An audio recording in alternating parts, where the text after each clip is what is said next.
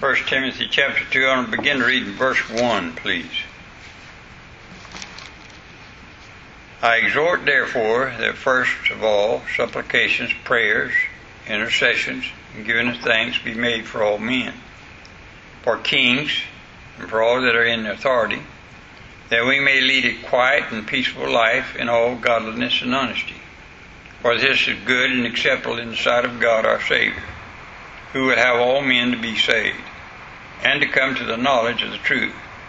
For there is one God, one mediator between God and men, the man Christ Jesus, who gave himself a ransom for all, to be testified in due time, whereunto I am ordained a preacher and an apostle. I speak the truth in Christ, and lie not, a teacher of the Gentiles in faith and verity. I will therefore that men pray everywhere, lifting up holy hands without wrath and doubt. In like manner also, that women adorn themselves in modest apparel and shamefacedness, sobriety, not with braided hair, or gold, or apparel, or costly array, but which becometh women professing godliness with good works. Let's pray. Heavenly Father, would you bless the reading of your word? And Father, help us to understand that you love everybody. There's not one person you ever made that you didn't want to be saved. And I pray tonight that you'll let us see that clearly. And that is our business, to get people saved. In Jesus' name we pray. Amen. I was thinking about the fellow, that Walker, that he's just a good friend, and had the opportunity to spend a lot of days on the water with him fishing, and time we talked about the Lord. And he was always questioning his salvation. He would always wonder. I would talk to him about his salvation, and one time he'd tell me, well, I know when I accepted Christ as my Savior. Next time I talked to him about it, he said, well, I hope I'm saved, and I hope I'm all right. And I always told him that's no way to live. And finally, just about 3 weeks ago, I had the opportunity just to talk with him again, just me and him, and he said, preacher, I know I'm saved. No doubt about it. And so it's a great feeling to know that. And yet there is people that believe that some is just not going to be saved, and God don't want them saved. I want to read you something. Verse 4 says, who will have all men to be saved and come to the knowledge of the truth. This is not the doctrine of universalism. That is, that in time God is going to save everyone. Nowhere in the Bible is there such a teaching as God's going to save everybody on the face of this earth. But it is true that God cares for all men. God's never met anyone that I believe with all my soul that he don't want to be saved. God desires that all men be saved. Doesn't mean that all men are going to be saved. Now I can prove this by 5 scriptural reasons. Number 1, because we are to pray for everyone. In 1 Timothy chapter 2 verse 1 says, I exhort therefore that first of all supplications, prayers, intercessions, giving of thanks be made for all men. Now, if there was no hope then for some, why would God ask us to pray for every one of them? So we know it is. God would not ask us to pray for them if he didn't want to see them saved. And please get this. If someone says to you, I don't want to be saved, I don't want you to pray for me, that does not mean, and I've had that happen, that does not mean that we're to quit praying for them. We're to keep right on praying for them. Because you don't know when God's going to change that heart. And prayer does change things. And I believe that someone prayed for each one of us before we were saved. And number 1 then, God wants us, or desires all men should be saved because he asks us to pray for them. Number 2, the second reason God desires all men everywhere to be saved is because Jesus died on the cross for all. 1 Timothy 2:6, who gave himself a ransom for all to be testified in due time. I believe one of the things that will haunt men in hell for all eternity is to know that their sins were paid for. Although they went to hell not receiving the payment, they're going to know their sins were paid for because Jesus said, I've died for all. John 3:16, for God so loved the world. Jesus died for sinners and saints alike. Amen. And so you cannot say that God does not love everyone and God doesn't want everybody to be saved. Yes, He does. The teaching of the Bible plainly teaches that God desires all men to be saved. 2 Peter 3:9. The Lord is not slack concerning His promises, some men count slackness, but is long-suffering to usward, not willing that any should perish, but that all should come to repentance. Now turn over to 2 Timothy for just a minute. 2 Timothy chapter 2.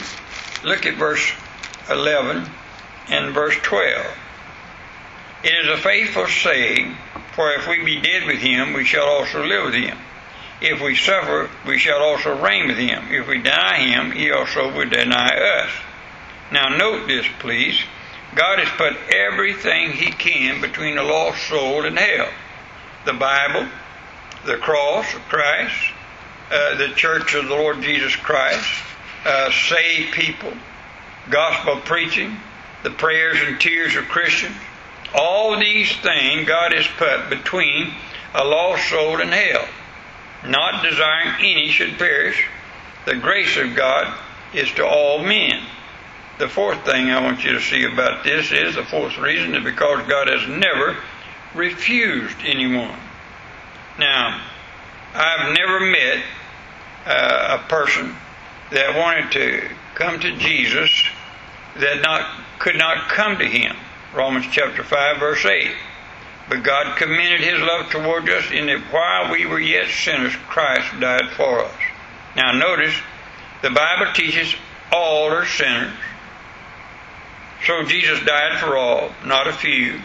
John 6:37. All that the Father giveth me shall come to me, and him that cometh to me I will in no wise cast out. Here's one thing I strictly believe. If you want to come to God, God will direct you in a way to get to Him. Somebody will pray for you. Somebody will invite you. Somebody will witness to you. Somebody will come to you and show you that Jesus loves you, because God wants you to be saved. The fifth reason God desires all men to be saved is because God gave His Son to all. Jesus gave Himself a ransom for everyone, not just a few. Now, when you study these verses on 1 Timothy chapter 2, notice again, I exhort therefore that first of all supplications, prayers, intercessions, giving of thanks be made for all men. That simply means then that you and I as Christians are to pray for people. We are to not just ask a few prayers, but in intercession prayers. That simply means that I want God to bless somebody. I want to intercede for them all as I can. And I give thanks to God for all men. If there's one thing I've had to learn in the hard way over the years, before I got saved and after I got saved, and living the Christian life, that all the people that God has put in my life was a blessing to me in some way or another. Now it's hard to understand that when you're going through it at a time, but I can honestly look back now and I can see people that God put in my life. I'm talking about saved and unsaved people that God put in my life, and every one of them God used for some purpose or another in my life. And so I know that they were put there for a reason, and God uses them. Now, notice what verse 2 says. We're to pray for kings. We're to pray for people in authority, that we may lead a quiet and peaceful life in godliness and sobriety. You know what that simply... now, I know, for instance, I don't know if Trump, our president, is saved or not. He don't act like it. He don't talk like it. All right? But he still stands up for God and the Bible and so on in this country. Now, you know what I honestly believe? I believe if we pray for him, and if he's not saved, if he gets saved, we'll live a better life in this country. I really believe that. And I'm not just talking about Trump. I'm talking about anybody that's in office. Anybody that's in office that's over in authority for us. And we think some of them, just the way they live and the way they act like that they can't ever get saved. Yes, they can. And we are exhorted, the Bible says, to pray for them that's in authority, pray for them that's over us. And this is, verse 3 says, for this is good and acceptable in the sight of God, our Savior. We'll have all men to be saved and come to the knowledge of the truth. Now, it's wonderful. Isn't it something that God gave us, the Bible, and we're to give it out as truth to anybody that we come in contact with. And verse 6 says, who gave himself a ransom for all to be testified in due time. Did you know there is a certain time that you can deal with people, and there's certain times you can't? And what that is saying, just because somebody rejects you or rejects the Lord Jesus Christ as their Savior at a particular time does not mean you're to give up. In due time, the Bible's called. You know what that means? That means that some will plant and water, and then comes the fruit. And it's not necessarily every time you witness somebody they're going to get saved when you first witness to them. Now I know this, if you reject Jesus Christ and you die in your rejection, you're going to go to hell. Amen? But I know some that teach that if you reject Jesus Christ, period, you're going to die and go to hell. No, as long as you got breath, you got a chance to repent and come to the Lord Jesus Christ. Because God loves you. And I can prove it from the Word of God. I was going through the Bible tonight, just thinking about how much God loves people. Just people, everybody. I know He loves me. And I can prove it 1,000 ways tonight. I know God loves me. But I know God loves people. And some of them we look at and we think, no, God don't care for it. Yes, He does. You think about how long suffering He is with people. I was thinking about that 90-something-year-old man that got saved in church several years ago. And all those years that he lived on the face of this earth, rejecting Lord Jesus Christ. And just before he dies, he accepts it. That's grace. That's the grace of God. God puts up with a lot of stuff from us, but He still loves us. Now look at verse 7. Whereunto I am ordained a preacher and an apostle. I speak the truth in Christ and lie not, a teacher of the Gentiles in faith and verity. I will therefore that men pray everywhere, lifting up holy hands without wrath and doubting. You know what makes a difference? I just believe everybody can be saved. I ain't going to doubt that. And doubting will cause you to quit praying for them and quit believing that God can save a person. And the more we witness to them, the more they have a chance to get saved. Brother Hyland asked me to go see his his cousin up in off of 98 in Lakeland several years ago. And I drove up there, and I never will forget this experience that I had there in that little trailer, just a little camp trailer in a little trailer park. And him and his wife were living in it. And I knocked on his door and told him who I was. He said, "Preacher, let's sit outside. I don't want you to come into my meager little house." And I said, "Well, sir, I'd be glad to come into your home." And he said, "I really, it's such a shame that I've lived all of my life, and this is all I got at the end of my life, and I'm dying of cancer, and this is it." And he said, and he went on talking to me about it, and I said, "Sir, did you know that it doesn't matter where you're at?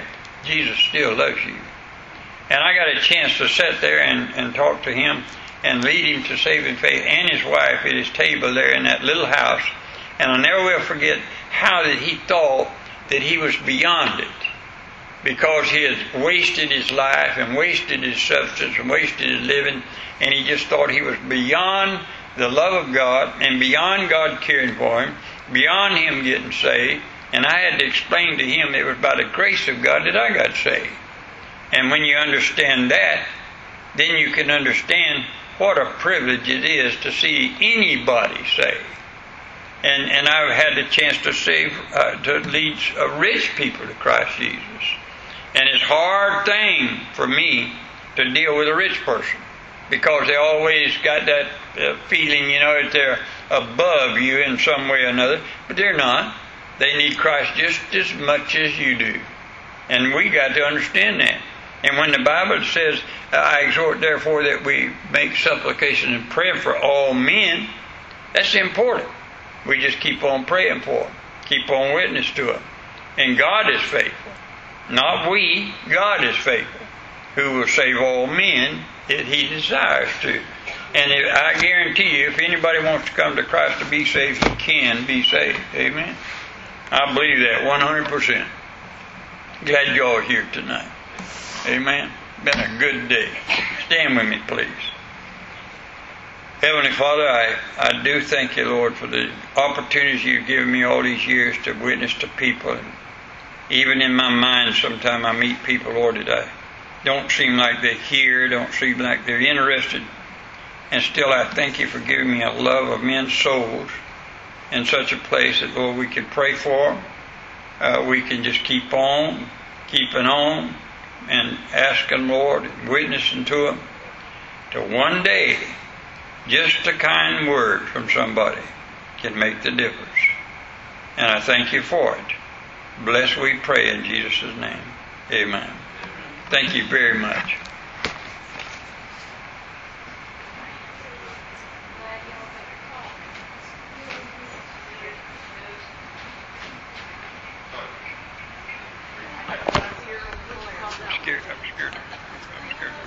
What did you call that one? Okay.